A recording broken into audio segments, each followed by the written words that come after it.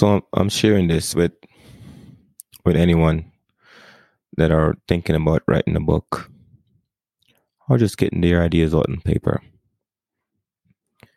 So if you're interested, then you can listen. If not, then you can skip this series. But this is part of the Learning Journey series that we're just here talking about behind the scene experiences right now with us. So we wrote this first book, and here are some of the challenges that I had. First thing, I had to take on this role of being an author. The idea that I'm going to be an author and what it's going to take. But I'm going to explain it this way because in the book we talk about ego. And ego is an acronym stand for equal Gus objective. And Gus is an acronym for God, universe, source. So equal Gus objective. So that's the ego. And ego really means, if you think of whatever that comes after the word I am, then that's your ego. So my new ego was being an author. I am an author. Now, I felt like an imposter when I first claimed that role because writing was one of the areas in my life that I felt like it was my Hercules heels. Like the first thing I can do was write. I wasn't good at it. I sucked at it. But they say that any problem that frustrates you, don't leave you alone. You was born to solve. And I was born to master the art of writing. So I decided I'm become an author. And while I was on that journey researching that process, because I've been reading books since 2016. That's when I really started doing a lot of reading and listening to books. And I decided I'm gonna master this state. I call it the state of authorship. So to master this state, I do a lot of research. I had to look into a lot of people that was playing that same role. That was the ego as far as their title in the world. They were authors. And I remember listening to John Maxwell. And he was talking about how he write a lot of books. And I was like, this guy write a lot of books. He put out books frequently. But one thing he said that really stuck with me. He was like, what I do is I create little folders or something like that. But what he did is he reads a lot of books too. And he collects notes from those books and he organizes them. So when he start write, he doesn't really fall into that, what we call a writer's block, because he has a lot of information that he collected to go back to and kind of triggers ideas in his own brain. So I listened to it, I was like, wow, you know what? That makes a lot of sense. So when I started listening to a lot of books, I started with a notepad. I started taking notes in there, and I shift over to Google Documents.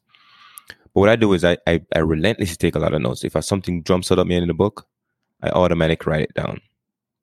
And I build the habits of just writing down, taking notes, writing down stuff. And then I figure out how to reframe him. And the reframing came from when I was listening to Dan Sullivan on his podcast. He was talking about, and Dan Sullivan, he has the coaching organization called Strategic Coach. And he was talking about how he improved his writing by, he takes some of what Shakespeare wrote and then he rewrites them. And he rewrites them to retrain his brain to kind of write in the simple concept that Shakespeare wrote in. And I was like, interesting. So then from that concept, I was like, okay, so first thing I got to take notes. And then second thing, I got to write in the language of other people that I admire that write very well. I got to write what they write. Then I got to reframe it into my own words. And once I write what they wrote, then it changed my brain to keep writing. And then after a while, I can create from that notes that I've taken. And the reframing process came in play because I switched up my writing style. And most self-help books are written in the second person mostly, or the third person. So I was like, okay, so there's a lot of books that are written in first person, but if you reframe them to second person, they sound a little bit different. Or you reframe them in the third person, they sound a little bit different. So I was like, okay, cool. That's another way of looking at it. So I came up with what I call the 5C complex, which I wrote about in the book as well. Well, the 5C complex basically means that I collect, then I copy, then I create, then I clarify, and then I celebrate. So I collect a lot of content from other people. I copy what they did that resonate with me, the stuff that I find that are valuable, that align with my values. I collect, I copy those, and then from then I use what I copy to create something of my own. And once I create something of my own, I use it to clarify the things I want to put out in the world, and it gives me clarity. And once I get that clarity, I can celebrate. So now that 5C complex come into play. And sometimes people resist the idea of copying. And we are notorious for copying. Like, this is one of the reasons why the human species dominate the planet so much, because we copy from other people. Like, a baby does a lot of copying, and the baby you would never dies is always there. So you're always copying. But sometimes people say, don't copy me, and you might feel a negative resentment towards. You might feel like, oh, you're copying somebody, but you're always copying. So then, but when with things you copy, it helps you activate the experience of what that thing feels like within you. And once you have that experience within you, then you can use that awareness that's awakening, and you can create something of your own.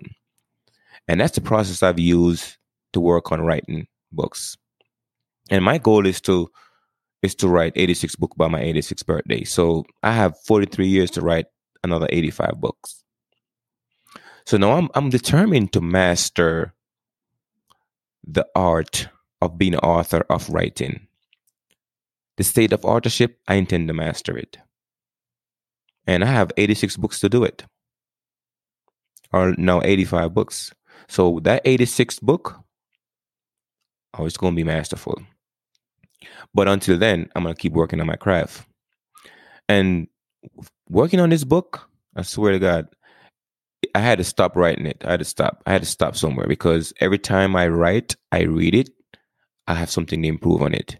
And that's what happens when you're learning so fast and learning so much in life. In the space of writing right now for me is every time I read the thing, I feel like I can make it better. So now I'm like, I'm not gonna read this book anymore. I'm done. Like, it's done, because every time I look at it, my state of consciousness has been elevated so much. Therefore, that thinking about the ideas in it, I can expand, I can make them even better, because I'm thinking even more elevated. So that's part of the process that kind of I went through, as far as getting started and working on it, going through it, and feeling confident. Because every time you create a new ego, by the way, earlier I say whatever comes after the word I am is your ego.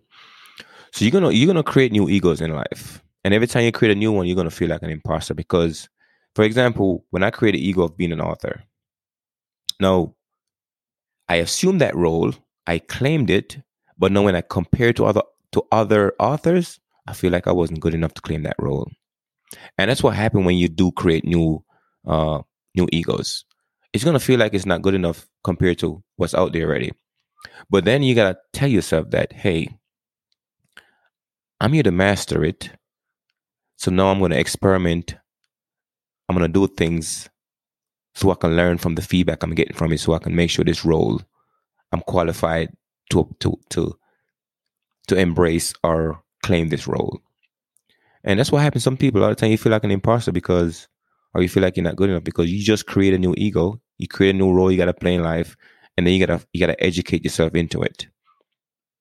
And I've been reading a lot of books, and just for who doesn't know this, so the challenge that I started in 2016 was, I'm gonna read and listen to 100 books each year, and 1,000 books in 10 years. Now I've developed this habit of reading and listening to books, and I don't think that thing gonna go away. But by doing that, I'm always finding content to reframe, to fill in the blank spaces of the things I wanna frame and capture. So now writing books, I don't think I have writer's block. My biggest challenge in writing is organizing, and I'll tell you why this is the case, because I am ADD and I'm dyslexic.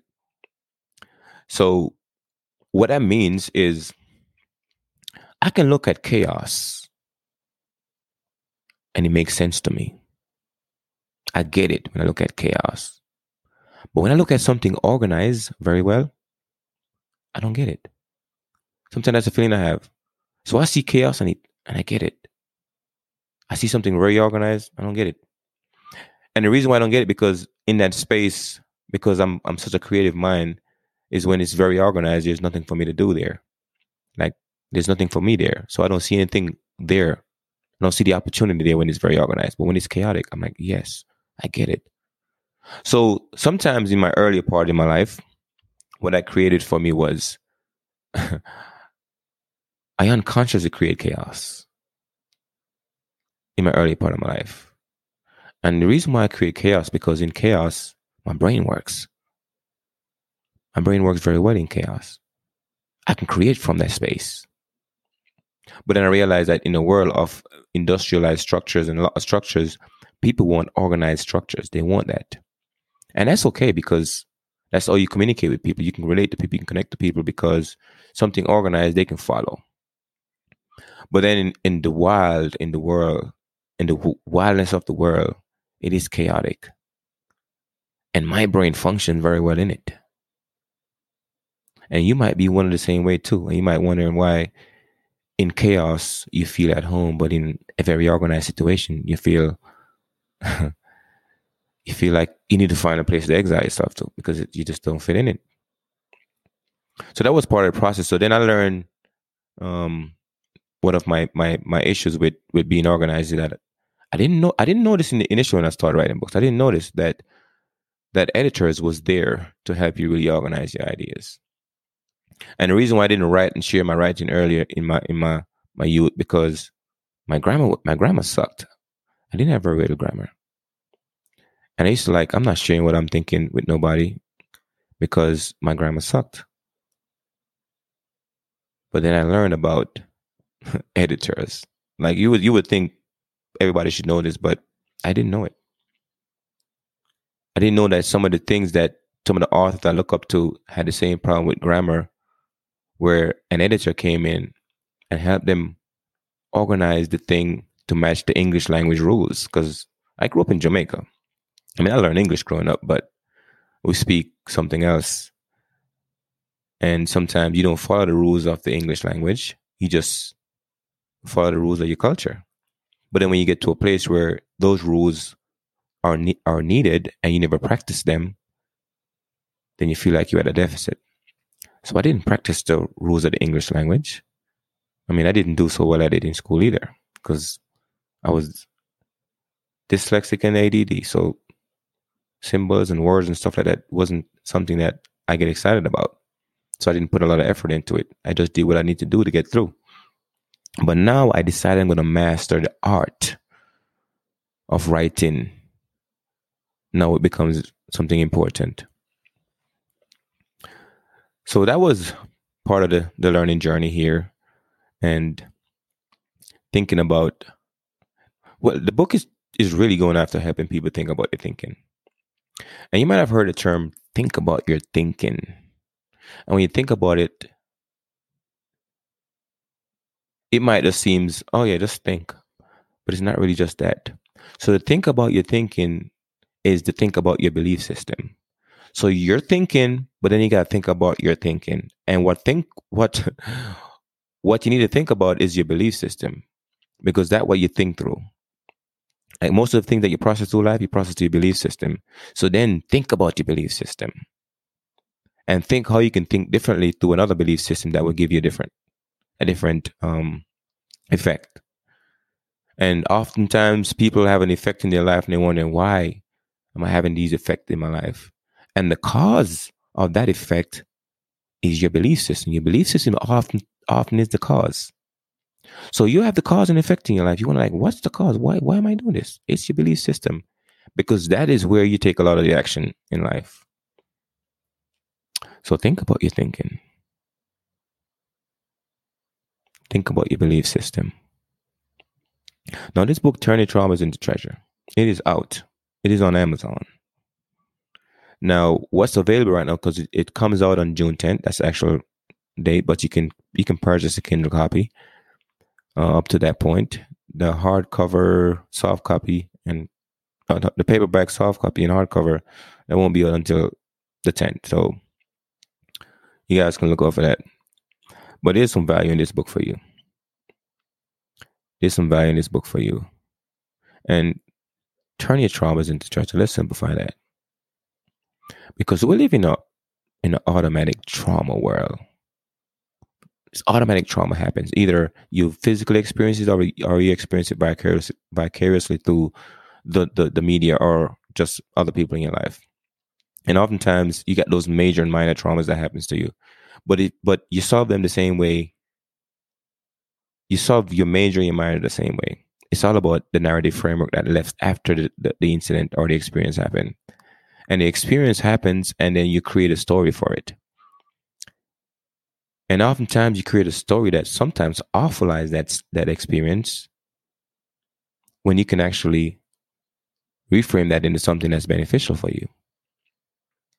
But if all you think about is what value you lost from that experience, then you won't see the value it's going to add to you in the future.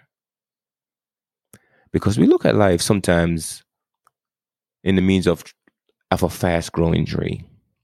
Like we want to see everything instantly. And we don't think about those slow growing trees. You know, that acorn you plant that turn into that big oak tree that take a long time to grow. Meaning that you gotta water it a lot. And that means you gotta water your trauma. And your trauma could be your disability, disorder, anything that create a disadvantage for you that you've hide away. You've locked it in, what I call, you locked it in a vault, and you protect it. You set up security to protect it. You hide it from the world. But your empowerment is in those traumas, because they awaken a state in you that you need to pay attention to. And if you sit down and think about those experiences, you can make them into treasure. You can find value in them. Because oftentimes people will value those experiences because they themselves, especially somebody that's younger than you or somebody that haven't have that experience yet, they are living in fear of it happening to them. But if you can share that and share the lessons you learn from it, they will find value. And once they find value, you find value as well. That's why sometimes people say when you help other people going through the same struggle you're going through, you feel a relief. Because it's not just for you. It's for them as well. So back to writing the book, the learning journey of writing the book. It wasn't easy. But once I finished it, the feeling that came about it's like giving birth. Like I gave birth to that idea. It's out of me now. And now I get to put it out there in the world, get it out in the world for other people to experience it. So if you find value in this conversation right now that I'm having with you, then let us know. Let us know. So I'll be sharing a lot of this, just me talking to you right now. Because my co-host, Lavinia, she's working on some stuff. You guys tracking from the first, when we first started the podcast, she was living in Romania at the time. But now she moved to the United States. She's trying to get her business up and running. So she spent a lot of time getting that stuff off the ground. So I'm holding on the fort until we can all get together and work on sharing ideas and talk about life. And like I mentioned earlier, I'm big on philosophy, psychology, and metaphysics. Those are three areas that I feel like I'm here to master. Like I'm here to share with the world, because my brain works when it comes to thinking through those three lenses. If that resonates with you, my friend, link up with that. Make it an awesome day.